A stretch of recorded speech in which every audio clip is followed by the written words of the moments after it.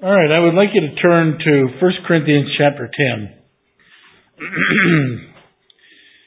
We're ministering on the workings of the Holy Spirit, and in that study we've spoken about a lot of different things. The deity of the Holy Spirit and the Holy Spirit's workings in many areas of the Word. We were focusing the last few weeks upon the gospel, in that the gospel message is to repent and believe. It isn't just to believe, but repent and believe. We shared with you what repentance then meant, and we talked about believing and raised the question, believe what? And we emphasized, of course, believe that Jesus died and paid the penalty for our sins on the cross, but also believe that God has a plan for our life, and He wants to take control of our life. He wants to influence it in such a way that He can direct us and guide us in a new life. And that's a part of the gospel. To just present the side where Jesus paid the penalty for your sins without any emphasis on discipleship or without any emphasis upon how that now you've got a new chance, a second chance to start over and walk and live in a new kind of life. Without that, you're not presenting the full gospel message. That'd be like the woman that was caught in adultery when Jesus said to her, "Woman," He said, "Where are thy condemners?" And they were all gone. And He said, "I don't condemn thee either. Go and sin no more." It'd be one thing to forgive. But if He didn't say to her, "Go and sin no more," to just go on, to continue on in the life of a harlot, that was just a temporary forgiveness that lasted until the next time when she got involved in fornication. So the gospel includes a message of how that we are to be born again and to live a new life. Now that's not a new message. It's not a new message. I remember for years one minister, when he was quoting out of John 3, and he would talk about Nicodemus, and when Nicodemus would say, "How can a man be born again without going back into his mother's womb?" And he would always say, when he talked about Jesus referring to Nicodemus, he would always say, "You're a teacher of the law and you don't know these things? You don't know what it means to be born again?" And that's not real plain right there in John 3, but it's true what he's saying. But being forgiven and walking in a new life is the message that goes all the way from the beginning to the end. It's not just something that is new. And I believe I can show you that by looking at 1 Corinthians chapter 10. And what is here is really going to give us a foundation for several other things to talk about in regard to the workings of the Holy Spirit. So look at 1 Corinthians chapter 10 and let's start with verse 1. The Apostle Paul says, "Moreover, brethren, I would not that you should be ignorant how that all of our fathers were under the cloud, and all passed through the sea, and all were baptized unto Moses in the cloud and in the sea, and all did eat the same spiritual meat, and all did drink the same spiritual drink, for they drank of the spiritual rock that followed them, and that rock was Christ. But with many of them God was not well pleased. They were overthrown in the wilderness. And these things are our examples, to the intent that we should lust after evil things as they also lusted."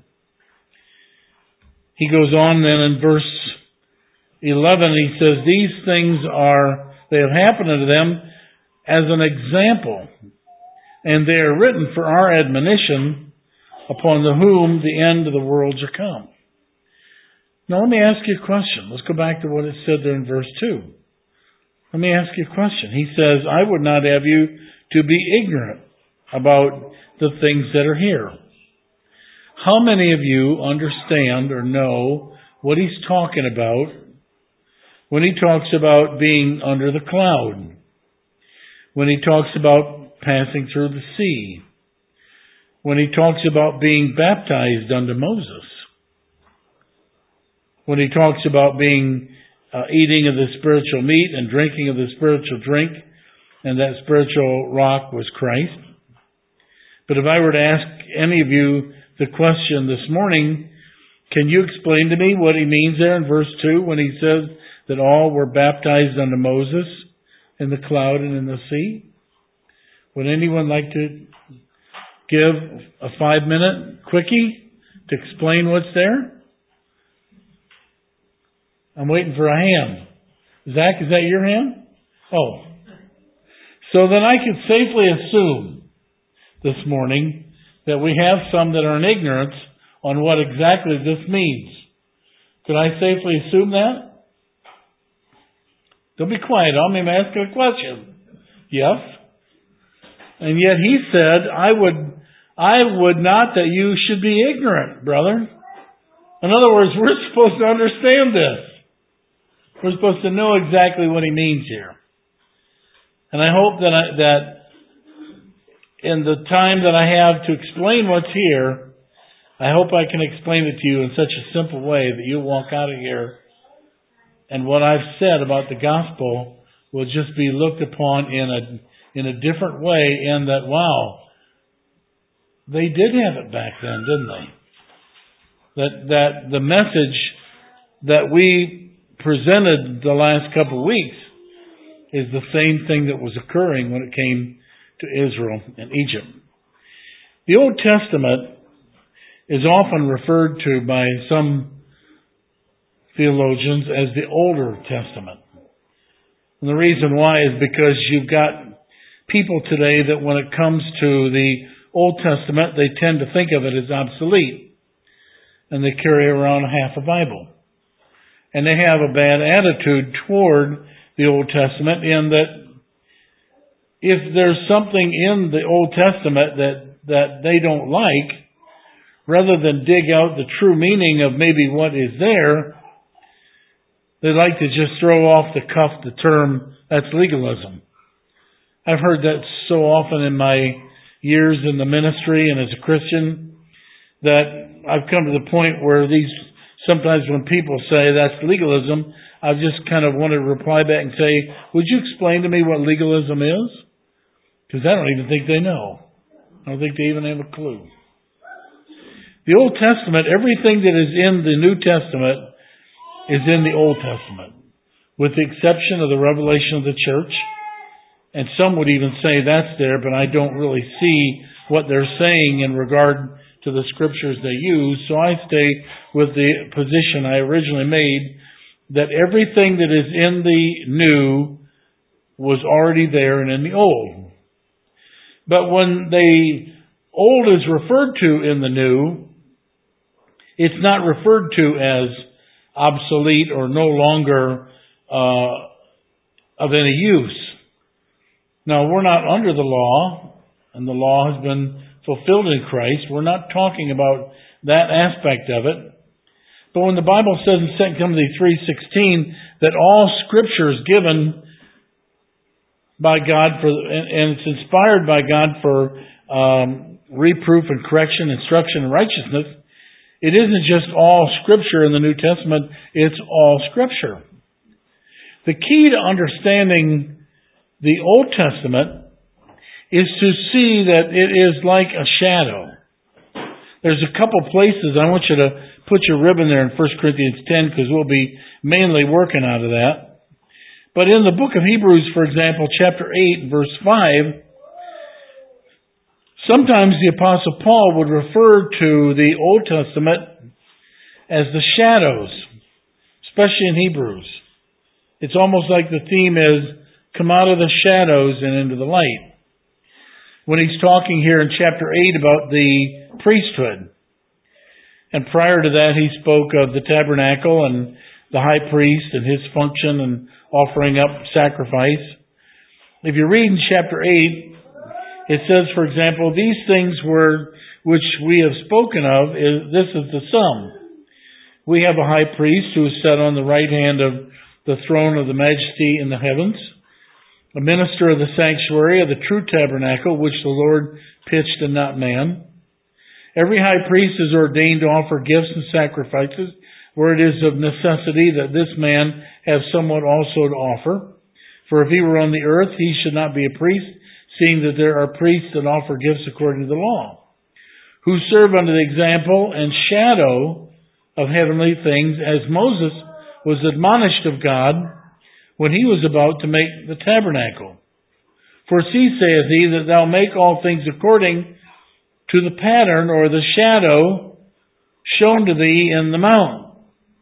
That'll become more clear as we go on in this studies out of 1 Corinthians 10. But when you talk about something that's a shadow, look around the room and see if you can see something that would point to a shadow. I can see a shadow, for example, that speaker that's over in the corner. I don't know if you can see it, but I can see it from here. That behind that speaker is a dark shadow that is on the wall. Now, when I look at that shadow, I can see to a certain degree that it has the shape of that speaker box. But it's not the speaker box. To actually see the speaker box, there's a lot more detail and a lot more understanding of the shadow when I look at the speaker box. Or I was looking out here this morning for a shadow, and I saw where that music stand over there, for example, had a shadow to it. Now the image, the shadow, points back to something that's real, but it doesn't have the full grasp or the full knowledge of what that speaker stand is. It only gives us a glimpse of something that's real. Well, what Paul's saying here is that in the Old Testament, when Moses set up the tabernacle and the ministry, the priesthood, and all of that, it was a shadow of what was real in the heavens. God gave Moses a revelation of what was really in the heavens as far as the priesthood, the temple, the throne of God, and on. And these things Moses then was to try and copy or pattern after down here. So there's something that is of great value. And everything that he showed all pointed to something that was of a greater revelation, a greater fulfillment of what that shadow pointed to, and it had something to do with Christ. So there's nothing wrong with the shadow, because the shadow points to Christ, but it doesn't give the full revelation. It doesn't give the full depth and understanding. That came about when Jesus came on the scene. And we're told in Matthew 5, he said, I didn't come to destroy the law, I came to fulfill it. And one of the ways he fulfilled it was by giving the deeper meaning, the obvious meaning, the true meaning of what was just a shadow in the old. Of course, the book of Hebrews, when you understand the purpose of it, the Apostle Paul, who I believe wrote it, was admonishing the early Hebrew Christians who wanted to leave Christianity and go back into Judaism because of the severe persecution that they were under. And what he said to them was, come out of the shadows and into the light. Don't leave the light to go back to the shadows. I mean, if we wanted to have understanding about that speaker, I wouldn't want to go back to the shadow. The shadow just points to the reality of the speaker and gives us a little bit of detail, and that, it might be 4 foot high and 1 foot wide, but why would I want to leave that when I have the speaker that shows me that it's made out of plywood, that it's got like a checkered front on it, and it gives me a lot more knowledge and understanding of the true thing. If you look over to Hebrews chapter 10 and verse 1, Paul confirms what I'm talking about here. He says, for the law having a shadow of good things to come, and not the very image of the things, can never, with those sacrifices which they offered year by year continually, make the comers thereunto perfect. You see, what they saw was a shadow or a type or a figure.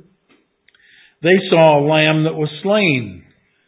But that was just like a shadow. It was just pointing to something that of an animal or someone that was shedding blood, and the fuller revelation was that God sent His Son to die on the cross and shed His blood on our behalf.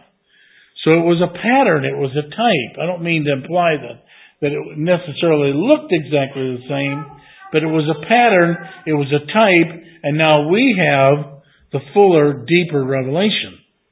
Well, what Paul's talking about there then, in 1 Corinthians chapter 10, is that the lessons of Israel coming out of Egypt were a pattern, a type, an example that we need to understand, because they point to that deeper, fuller revelation that we have as a Christian.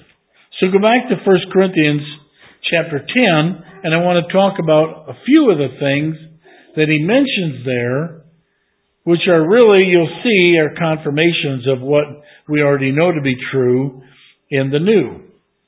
The law, the Bible says in 1 Timothy chapter 1 and verse 8, without turning there, the attitude of so many is that they pick and choose at the Old Testament. If it's convenient, they'll follow it. But if something's there that they don't like, even if it's something that maybe is a thou shalt not eat, catfish or chicken or pork, that looking for the deeper understanding and meaning as to why something like that would have been given. Because in the New Testament we're free from that kind of stuff. But instead of looking for the deeper purpose and meaning behind it, too many just throw it away. And there's a reason why that God said that. And the reason is far more important than any kind of food or meat or drink. I mean, just stop for a moment and take what I said. God was trying to teach them something about this animal's okay to eat and this animal's not okay to eat. Why was He doing something like that? Why was He? He was trying to keep them separated from the nations that were around Him. Sometimes they would worship those animals. Sometimes those animals were their gods. But He was trying to separate a people unto Himself so that they would not blend in with their neighbors around them, because He knew that bad company corrupts good morals. So would any of you disagree with me on that? Years ago, I think it was Dad Humbard, I think it was him, that once made the statement, you can have a pedigreed dog, but if you let that dog run with the mutts of the world, that piece of paper won't mean a thing. Bad company corrupts good morals. We're in the world, but we're not of the world. But if you let your children run with the children of the world and grow up with all the children of the world, you're going to find that the influence of them, if you're not careful, is going to pull them down. Your children either need to be strong that they can say no to some of the things that are thrown at them, or else you're going to find where the influence of the world will pull them down, and they'll only become a source of heartache and sorrow. So God was trying to keep Israel separate from the nations around them so they wouldn't pick up their idolatrous habits. And because Israel failed to do that, and they picked up their idolatrous habits, all the way through the Old Testament, they are rebuked and admonished and corrected by the prophets because they turned and went the wrong way. So there's something far more important and deeper than a pork sandwich when God was trying to tell them not to partake of that which was unclean. Y'all with me? So there's a purpose, there's a reason. There's something deeper here than just what is on the surface when we talk about 1 Corinthians chapter 10 And we talk about Israel coming out of Egypt. Well, come on, go back over to 1 Corinthians chapter 10 again. I believe that God's plan for deliverance of Israel out of Egypt is a pattern for us in regard to the greater deliverance that we have that's in Christ.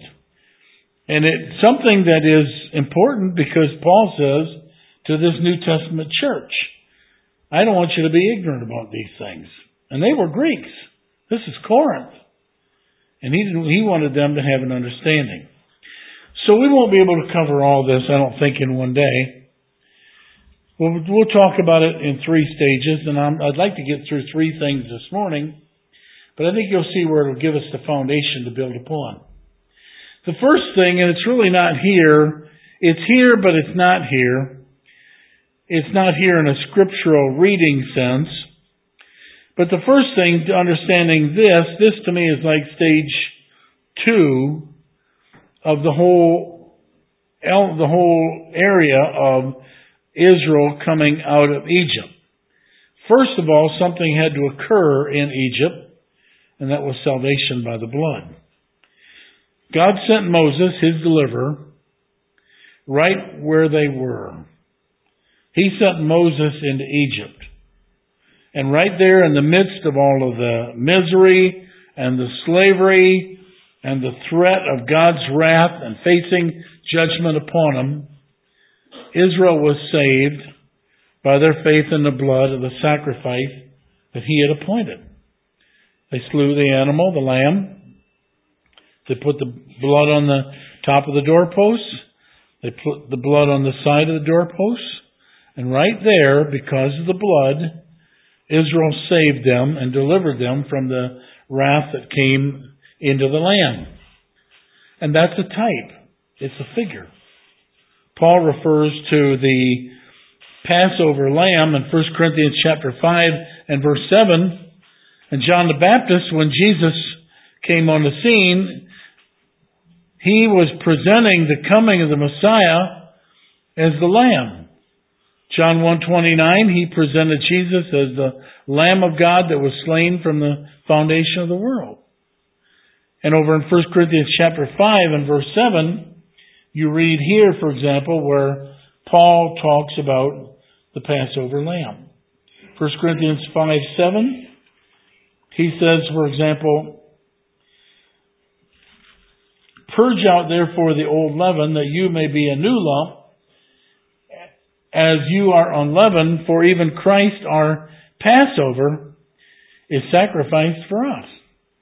So that lamb at the Passover was a type and a figure of Christ. And what it did was it gave Israel a temporary deliverance from the wrath of God that was there. It gave them a temporary deliverance from that physical slavery that they were under.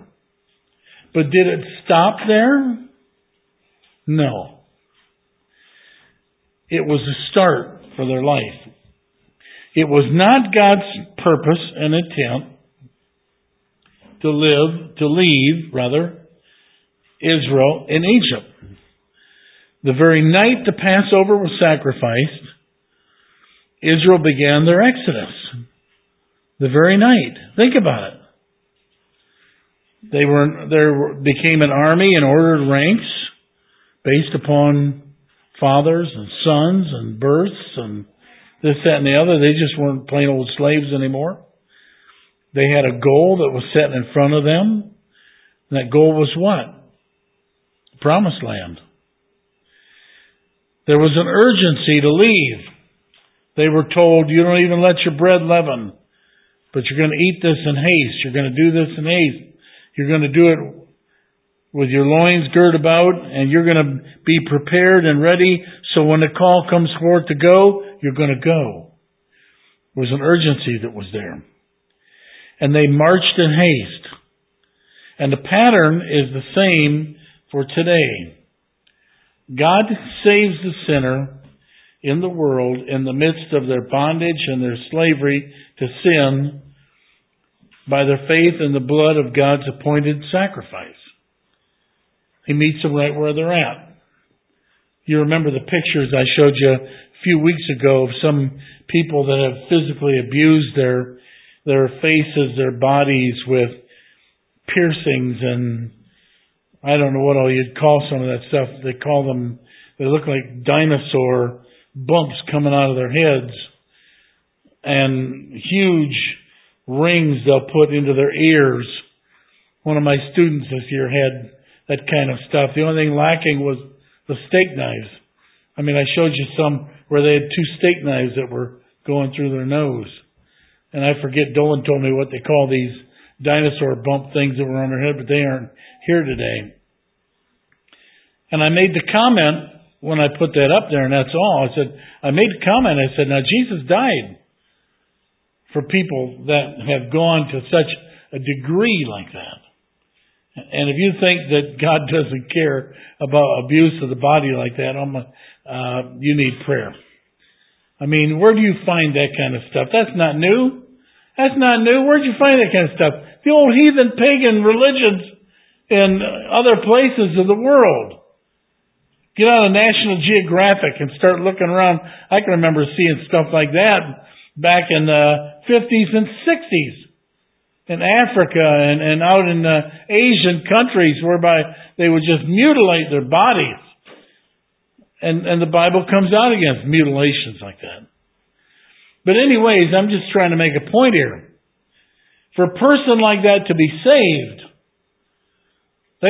you wouldn't as a minister say, tell you what, you can come into my church if you take all those nubs off and cut all those rings off and pull all that crap out of your ears and I'll let you come in. You can come in and then you get saved. Don't have to do that. God sent Moses into Egypt and he saved Israel right in the midst of all of that bondage and misery and slavery that was there. You don't have to clean yourself up to get saved. All you need to do is recognize you need to get saved. All you need to do is to stand in the mirror and say, what am I doing? What am I trying to prove? What is wrong with me? Why am I doing this? I want a new life. I want something better. God have mercy upon me. The key is to want a new life. The key is to want a new life.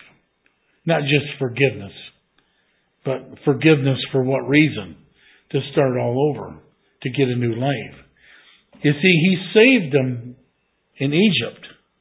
But immediately, he said, now you're out of here. You're coming out. I've got something new for you. You're not going to stay here. And that's the problem that too often today, when the gospel is presented, it's just forgiveness, with no implication of separation, with no implication of sanctification, with no implication of change. That'd be like a man, for example, that his marriage is in a miserable condition because he's abusive. And rather than see it go down the tubes in divorce, he cries out to God and he says, oh God, please save my marriage. And God says, okay, I'll save your marriage. And he saves his marriage, but he doesn't save it so that the man can continue to be abusive. He saves it to give him another chance to whereby he doesn't destroy it by the way that he lives. I mean, this is not new. Soldiers during the wars like World War I and II would cry out from the trenches and the foxholes. When the bombs were hissing and blowing up all around them, they'd cry out and they'd say, oh God, please protect me and keep me from harm's way. Help me get out of this mess. But you see, if God protected them and delivered them, it was for the purpose to whereby when they got out of that foxhole, they wouldn't go back to their drunken bars. They wouldn't go back to their houses of ill repute. They wouldn't go back to living the old sinful lifestyle that they were living in. But they saw that as a second chance that if they got out of that foxhole, they were going to seek to find out what was necessary to live for Christ and live for Christ. Nowhere in the Bible does it say that we have salvation by just taking Jesus as Savior and we can't take Him as Lord. Salvation is believing that Jesus died for and paid the penalty for our sins, but it's also believing that He has the knowledge, He has the way, He has the truth, the right way to live, and we surrender ourselves unto that new way of life. This goes way back. See, way back, when God said, I'm going to send that Passover lamb right there in the bondage in the midst of Egypt, and my people are going to slay that lamb and be covered by it, and they're going to be delivered from the wrath of God that's going to go about and destroy Egypt. But they're out of there. They weren't going to stay there. He pulled them out immediately. He said, you're coming out. That was just a temporary thing for deliverance from physical bondage, but His intent and purpose was to get them to live and to walk in a new way of life. A life of separation. A life of sanctification. A life of suffering for righteousness' sake. Turn to 2 Corinthians chapter 6 and verse 14. I don't have any problem with churches that say, come as you are. You don't need to do something special to come to church and get saved. You don't have to go to church to get saved. Really, the church is a place where saved people come to worship the Lord and hear the Word. We really ought to be getting people saved out there and then bring them into the church rather than bring them to the church to save them. But I'm not going to nitpick. But if you think that all the church has to do is just say, okay, you're forgiven, now we don't care from that point on how you live, you're wrong. We have got to present a message to whereby, hey, you are born again. And the things of old are past. You now are to walk in a new kind of life. And the Bible emphasizes that over and over again. We've stressed it over the last few weeks. 2 Corinthians chapter 6 and verse 14. It is a life of separation. He says here in verse 14, be ye not unequally yoked together with unbelievers. Now, let me ask you a question before I keep reading. Would you say that Israel and Egypt were yoked together? Well, sure they were. I mean, they were Egypt's slaves. There was a yoke of bondage that was there. So when God saved them, He broke the yoke. And He delivered them from that bondage. And His message was, be not unequally yoked together with unbelievers. For what fellowship has righteousness with unrighteousness? What communion has light with darkness? What concord or agreement, really, has Christ with Belial? Or what part has he that believeth with an infidel? What agreement has the temple of God with idols? For you are the temple of the living God, as He has said, I will dwell in them and walk in them, and I will be their God, and they shall be my people. Come out, therefore, from among them.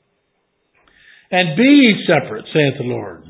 And touch not the unclean thing, and I will receive you. And I will be a father unto you, and you will be my sons and daughters, saith the Lord Almighty. And when you read that and think about what Paul was saying in 1 Corinthians chapter 10, I can see the connection and relationship together after they covered their doorposts with the blood. And the call came forth, and they gathered up what they had, and out they went, they fled. They were told, you're going to get deliverance, but you're also going to have to leave that Egypt, that old way of life behind. So the salvation and deliverance that they received immediately took them out of Egypt and put them into a different environment. It put them in, first of all, into the wilderness. Now go back to 1 Corinthians chapter 10. Can you agree with me that that's a type and figure of the New Testament Christian? That when we get born again, it's to start over in a new way of life. Can you all say amen to that, or do you think I twisted everything? All right. Raise your hand if you think you twisted it, and I'll come out and twist your arm a little more. No. I know you know better. It should bear witness with your spirit. Now let's look at stage 2. 1 Corinthians chapter 10. Now we pick up what's here, and really this is that element where, if you can picture historically in your mind, Israel has covered their doorposts with the blood, and they have marched out, and now they're on their way out toward the wilderness. They're gathering together, and the Red Sea, of course, is in front of them, and they're on the march. They're on the move. So that's basically what you have at this point. But I'd like you to see, now there's some things here that we'll be able to identify with this, but I want you to see that there's an emphasis by the author here with the use of words to make it so that we understand that the principle that's here is for every Christian. 5 times the author, who's the Holy Spirit, used the word all. Moreover, brethren, I would not that you should be ignorant, how that all our fathers were under the cloud, and all passed through the sea. You're talking about that time era, of course. And all, third time, were baptized unto Moses in the cloud and in the sea. And all did eat the same spiritual meat, and all did drink the same spiritual drink, for they drank of that spiritual rock that followed them, and that rock was Christ. So it was not one of these things to whereby, okay, yeah, I got delivered there in Egypt. I got salvation in the sense that I was delivered from the physical bondage that I was under. But as for the rest of this trip, I don't know if I'm really interested in all the other things that you're offering here. Too often people pick and choose. And what this is leading up to is baptism. And that's one where people certainly pick and choose. They pick and choose about whether or not they want the baptism of the Holy Spirit, for example. Or they pick and choose as to whether or not they think they should be rebaptized, because after all, they were baptized as an infant. And even though that may have been 20, 30, 40, 50 years ago, that's good enough. I get a piece of paper that says, all right. And even though it's not scripturally right, who cares? So they feel like, oh, that's okay for them, and I'm not going to be critical. But as for me, I don't think that's necessary.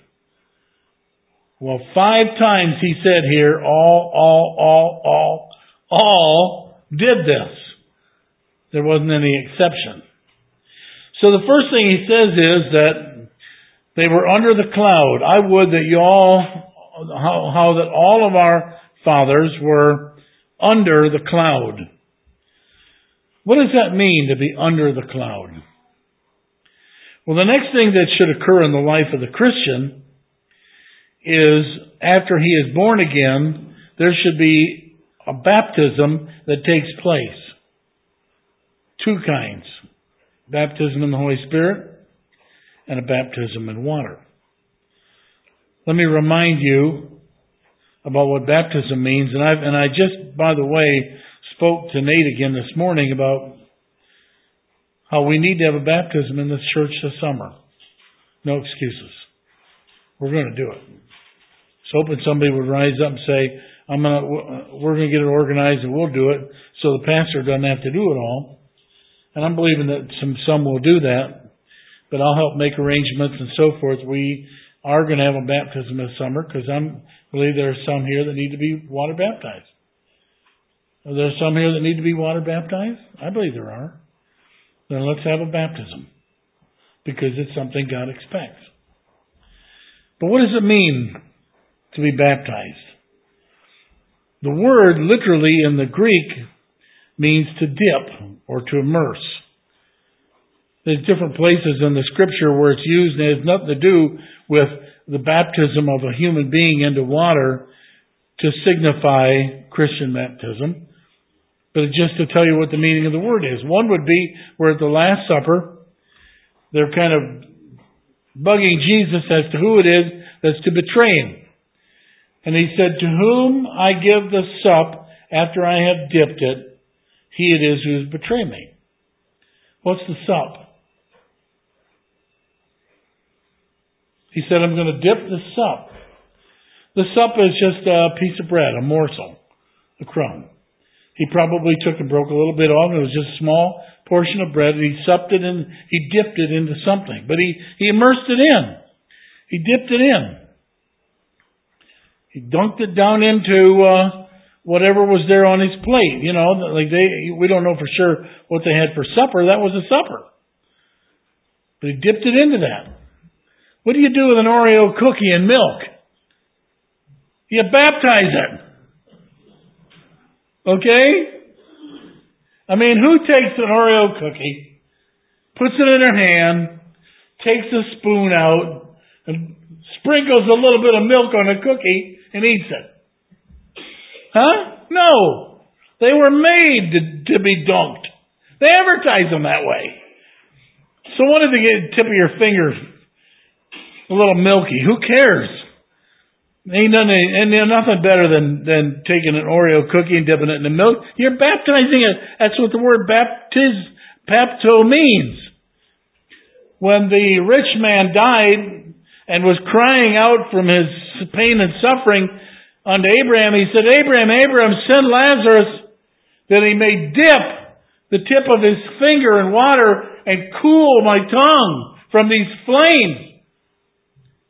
Well, he was talking about baptizing his finger. And push it down into the water. You immerse the tip into the water.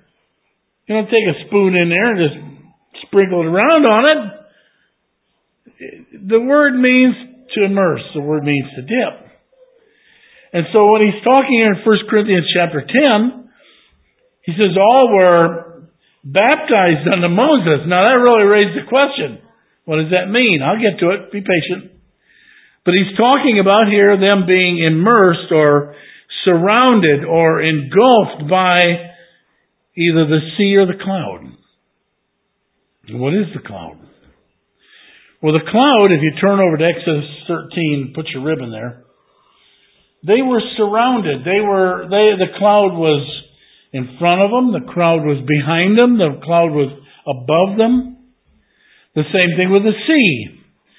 When the sea was parted and they went through it, they didn't go through, you didn't look over yonder at the sea. It was not the reed sea, like it was a little marsh and they're getting their ankles wet.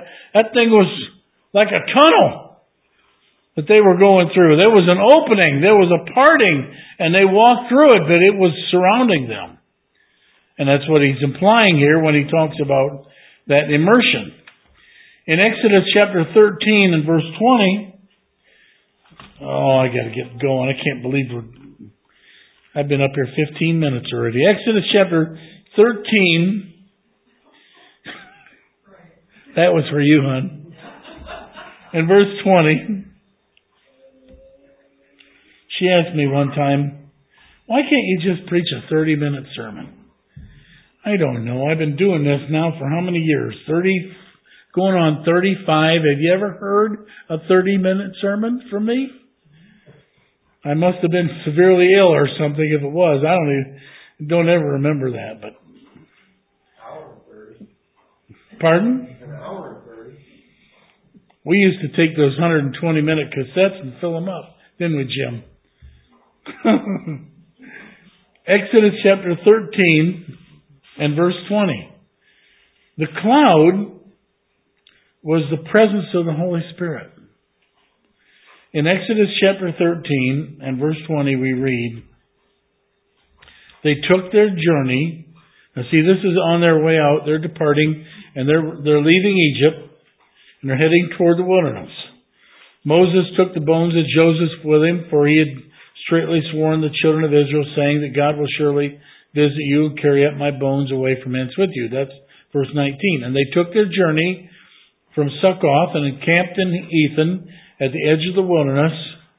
And the Lord went before them by day in a pillar of a cloud to lead them the way, and by night in a pillar of fire to give them light to go by day and to go by night.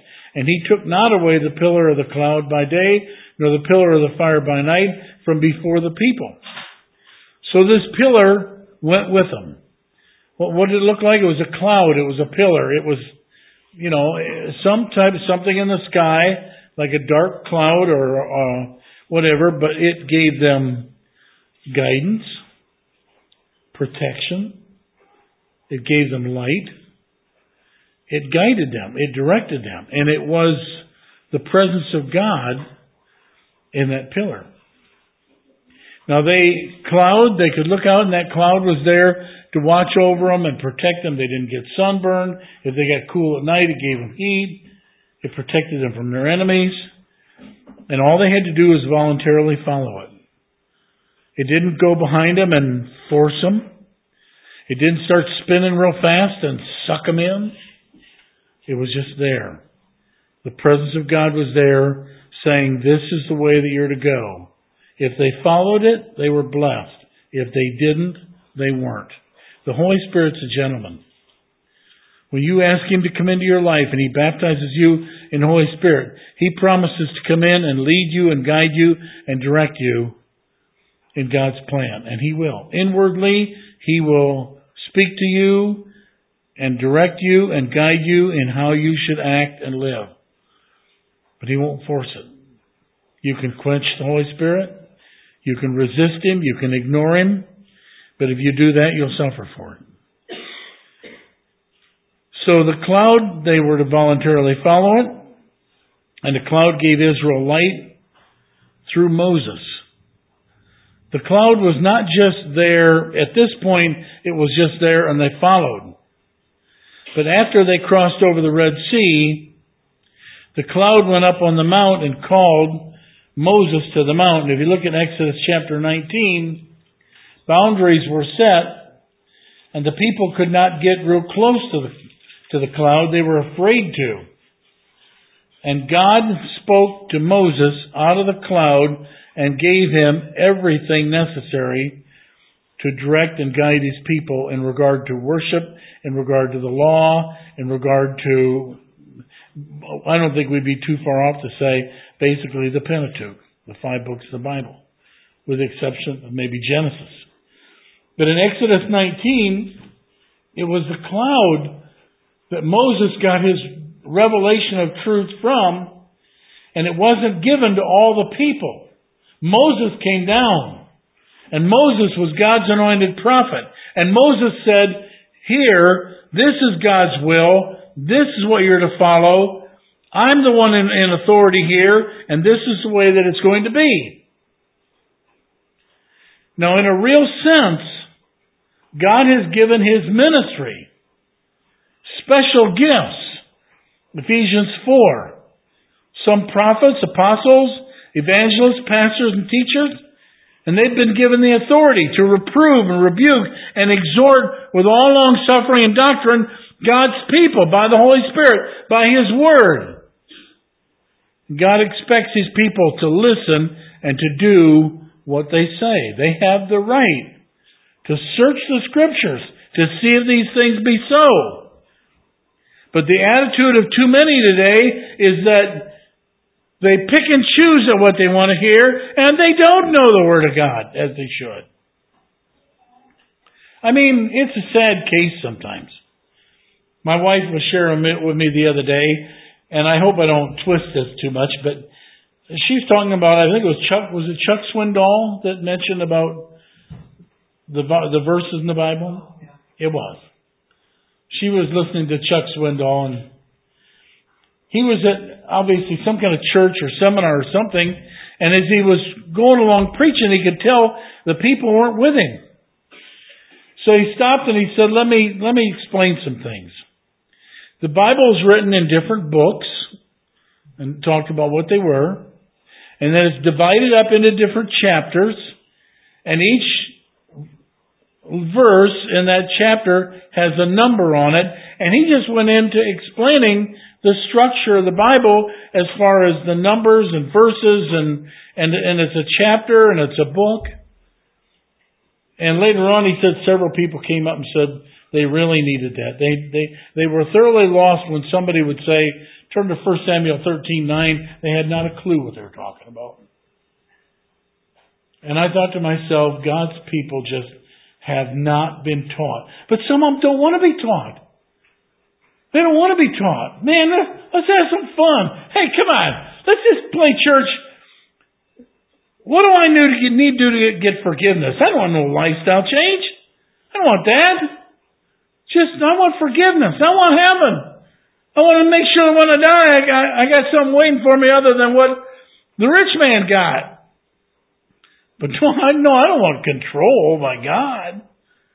I don't want you to stand up there and say something, and if I don't want to do it, even though you may be right, if I don't want to do it, that's fine. But when Moses went to the mount, God said, you are in charge, and here is what you're to present to the people. When they followed Moses, they were blessed. Ask Joshua and Caleb. But when they resisted and rebelled, ask Korah and his group what it was like. And I'm right here. Hold your finger there. I'm not out of whack from what I'm talking about, because as you keep on reading there in 1 Corinthians chapter 10, I didn't read it, but listen to it. He went on to say, with them many God was not pleased.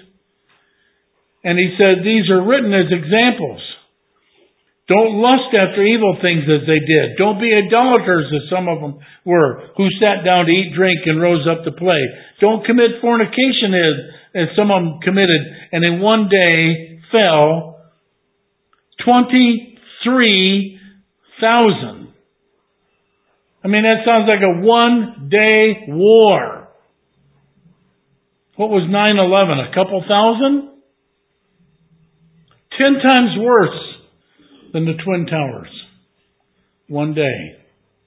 Don't tempt Christ as some of them also tempted him and were destroyed as serpents. Don't complain and murmur as some of them murmured and were destroyed of the destroyer. These are given as an example. An example of what? You better respect and listen to what your spiritual leadership is trying to say to you. Because they didn't. And they took Moses and others for granted. And God held them accountable for it. God called Moses up on the mount, and he was in that cloud. I didn't read it, but I know where it's at. In verse 9, the Lord said unto Moses, Lo, I come to thee. I'm in Exodus 19 now. Lo, I come to thee in a thick cloud, that the people may hear when I speak with thee, and believe thee forever. And Moses told the words of the people unto the Lord. And the Lord said, Moses, go unto the people and set them apart today and tomorrow, and let them wash their clothes and be ready against the third day. For the third day the Lord will come down in the sight of all the people on Mount Sinai, and you'll set bounds.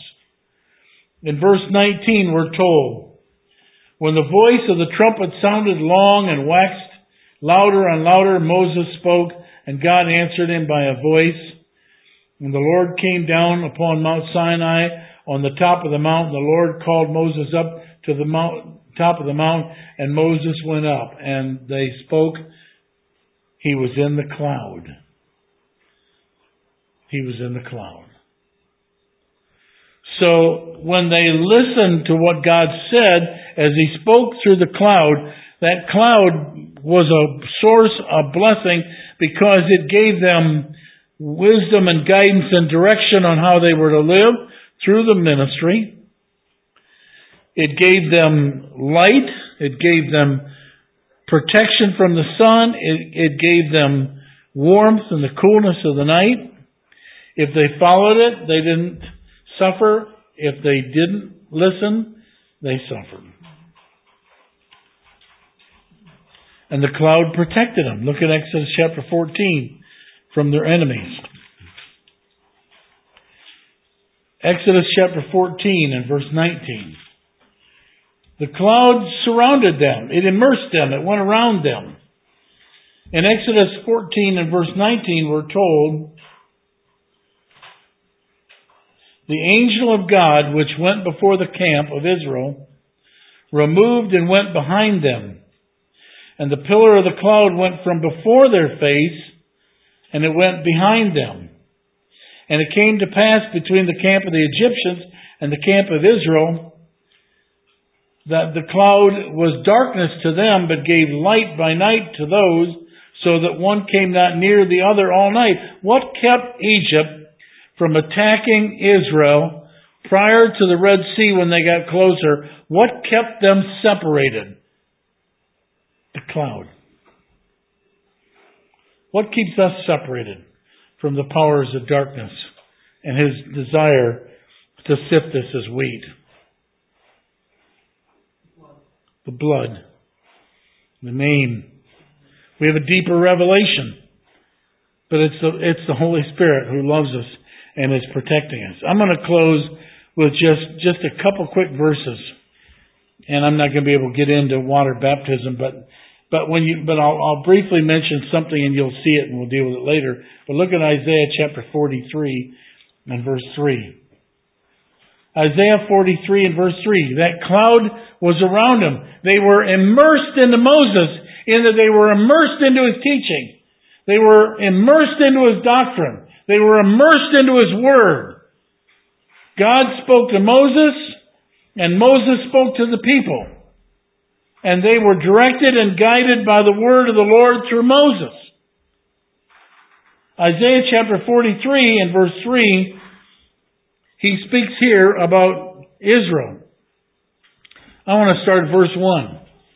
But now saith the Lord that created thee, O Jacob, and he that formed thee, O Israel, fear not. I have redeemed thee. I have called thee by my name. Thou art mine. When you pass through the waters, I'll be with thee.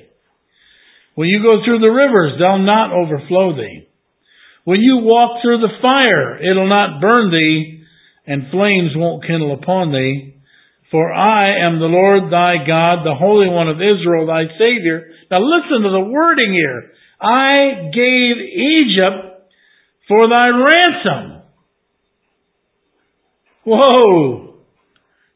Is he saying Egypt was paid the penalty for Israel? What he's saying here, I believe, is that they were both worthy of judgment. And he said, I'm going to judge Egypt, but I'm going to spare you. But you see what he's saying? He says, when you put that sacrificial lamb out there, and you did that by faith, and you came unto me into a new life, you're mine.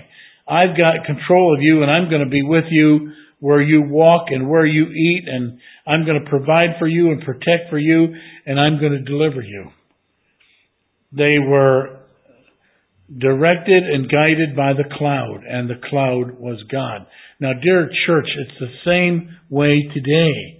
The baptism of the Holy Spirit has been given and poured out so that he can come into our lives, that we become his temple, and he can dwell from within and direct and guide and protect and bless. And just real quick, and then I'll stop. How does water baptism apply to that? Think about it. They came to the Red Sea, and there was water all around. And when it parted, they went through the sea. What were they doing when they went through the sea? They were going from an old life to a new life. They were going from old Egypt to a new life. And once the water closed behind them, those that tried to do that, to me, is a good illustration of religion. They were destroyed by their religious works. But Egypt died. That Red Sea was like Israel went through death and came out unto a new life, and the old Egypt and the old way of life, it's washed up in that Red Sea. No different than Christian baptism. We're buried in Christ and risen in Christ unto a new way of life. I don't want to keep going. It's so easy to see it. But you see what we're saying? There's a pattern that is there. Salvation by the blood. Baptized or immersed into the presence of the cloud of the Holy Spirit. And going through the Red Sea being baptized unto a new way of life. Paul's using a shadow. No, it's not as plain as the speaker on the wall. It's a shadow. But it points to the deeper truths that God expects all Christians to walk in and follow when they receive that revelation from the New Testament. Something to think about, eh? Now do you know what it means when he says they were baptized into Moses and in the cloud? I hope you have a better understanding of it. Father, bless the word to our hearts. Thank you for the wisdom and understanding. And I know I've just laid a foundation. There are many pearls yet to be dug out and polished. But I thank you for the wisdom and understanding that's here. And may it confirm to our hearts that the calling on our life is to be forgiven and to walk in a new way of life. Thank you, Father, for this precious truth in Jesus' name. Amen.